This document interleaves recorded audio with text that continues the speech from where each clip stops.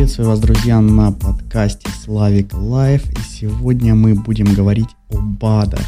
Почему нужно принимать БАДы, что такое БАДы, кому они полезны и прочие такие вещи. Итак, пожалуй, начнем. Биологически активных добавок в аптеках можно найти много. Непосвященному потребителю сложно разобраться, какие из них приносят пользу, а какие являются пустышками. Важно понимать, кому и когда они необходимы, а также как они вообще действуют. Биологически активные добавки – это вещества, призванные восполнить нехватку тех или иных микроэлементов в организме. Чаще всего их можно встретить в аптеках, но Роспотребнадзор регулярно подчеркивает, что это не лекарство и лечить от болезней они не способны. По сути, это обычная добавка к пище, специфический такой продукт питания, который, первое, прошел экспертизу на безопасность и гарантированно не нанесет ущерба здоровью. Второе, зарегистрирован Институтом питания Российской Федерации. Третье, не проходил клинических испытаний. И четвертое, не имеет подтвержденных фармакологических свойств. В правильных пропорциях БАДы помогают оптимизировать организм и обмен веществ, стабилизировать пищеварительную микрофлору, укрепить иммунитет. Однако врачи считают, что прибегать к ним стоит, когда нет возможности получить необходимые вещества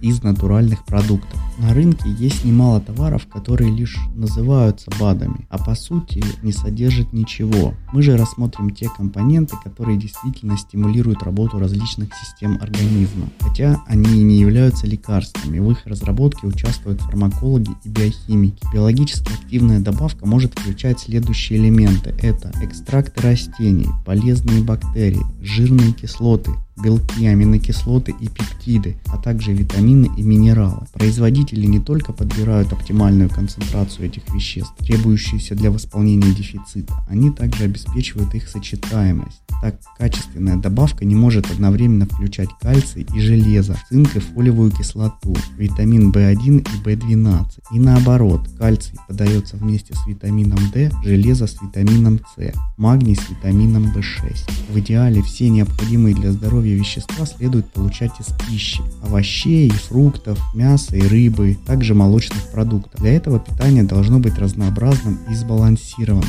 но подобным может похвастаться менее 1% взрослого населения, поэтому не будет преувеличением утверждения, что БАДы нужны практически всем, кроме грудных младенцев. Разница состоит в том, что у всех людей эта потребность выражается по-разному. Например, если вы страдаете хрупкостью костей, ломкостью или выпадением волос, вам необходим дополнительный кальций и витамин D. Если же у вас сбои в работе щитовидной железы, то вам необходим йод. Если же у вас какие-то сосудистые патологии, тогда медь. Неврологические заболевания и мышечная слабость лечатся добавлением магния и витаминами группы В. Патология глаза, допустим, витамины группы А и цинк. Отдельные группы населения нуждаются в дополнительной поддержке конкретными питательными веществами. Вегетарианцам, к примеру, требуется витамин В12, жителям регионов, где мало солнца, и беременным женщинам витамин D.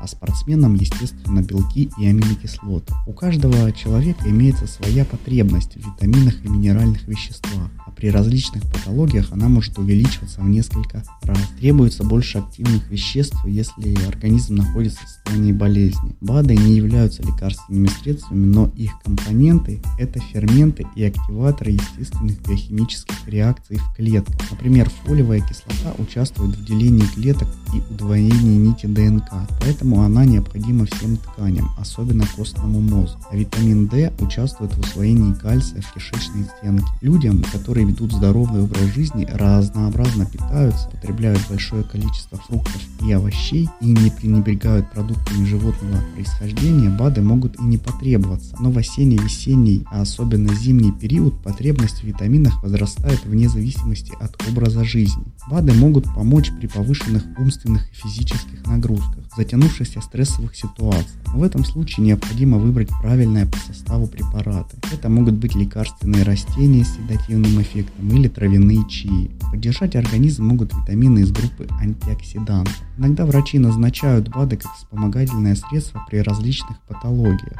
Пациентам со снижением памяти или ухудшением умственных способностей могут помочь капсулы карницетина или янтарной кислоты. Также она эффективна при снижении иммунитета и помогает в похудении. В действительности БАДы бывают разные, и каждая из них действует на организм по-своему. Нельзя при выборе опираться на опыт соседа. Отдельная взятая добавка решает выявленную проблему в конкретных условиях. Возьмем для примера несколько продуктов, разработанных в австрийской лаборатории доктора Ауэр. Экзодипин – помощь худеющим и диабетикам. Это биологически активная добавка на основе экстракта салации ретикулаты, лекарственное растение родом из Индии. Оно выглядит как древесная лиана и известно благодаря активному применению в аюрведе. Ключевое действие салации – блокирование углеводов. Благодаря этому БАД на ее основе используется для нормализации обмена веществ, похудения и поддержания организма при сахарном диабете. Также отмечаются такие эффекты, как поддержание нормального уровня глюкозы в крови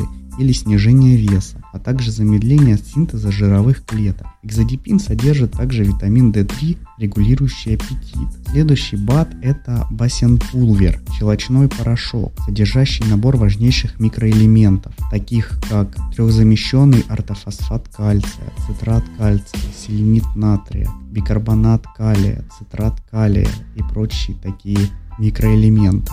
Его прием позволяет восполнить нехватку кальция, калия и магния. Предоставление этих микронутриентов в виде щелочей помогает в борьбе с ацидозом.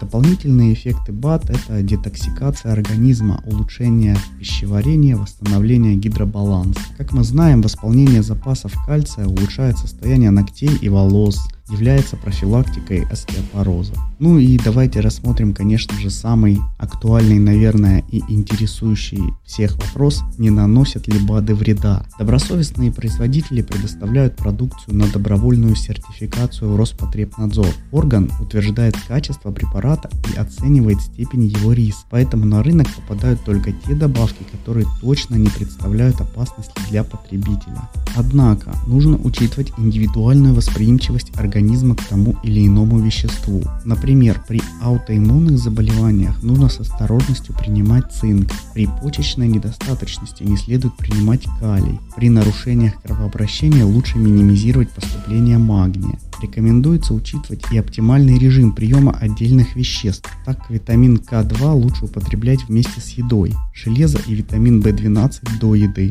а магний и витамин С после нее. В целом, прием БАД, хотя и не является лечением, должен контролироваться врачом. Он определит, каких веществ не хватает в организме и какие дозировки помогут восполнить этот дефицит. Также он предотвратит прием ненужных в данной ситуации микроэлементов. Тогда биологически активные добавки принесут вам только пользу. В эфире был подкаст Slavic Life. До новых встреч, друзья. Пока-пока.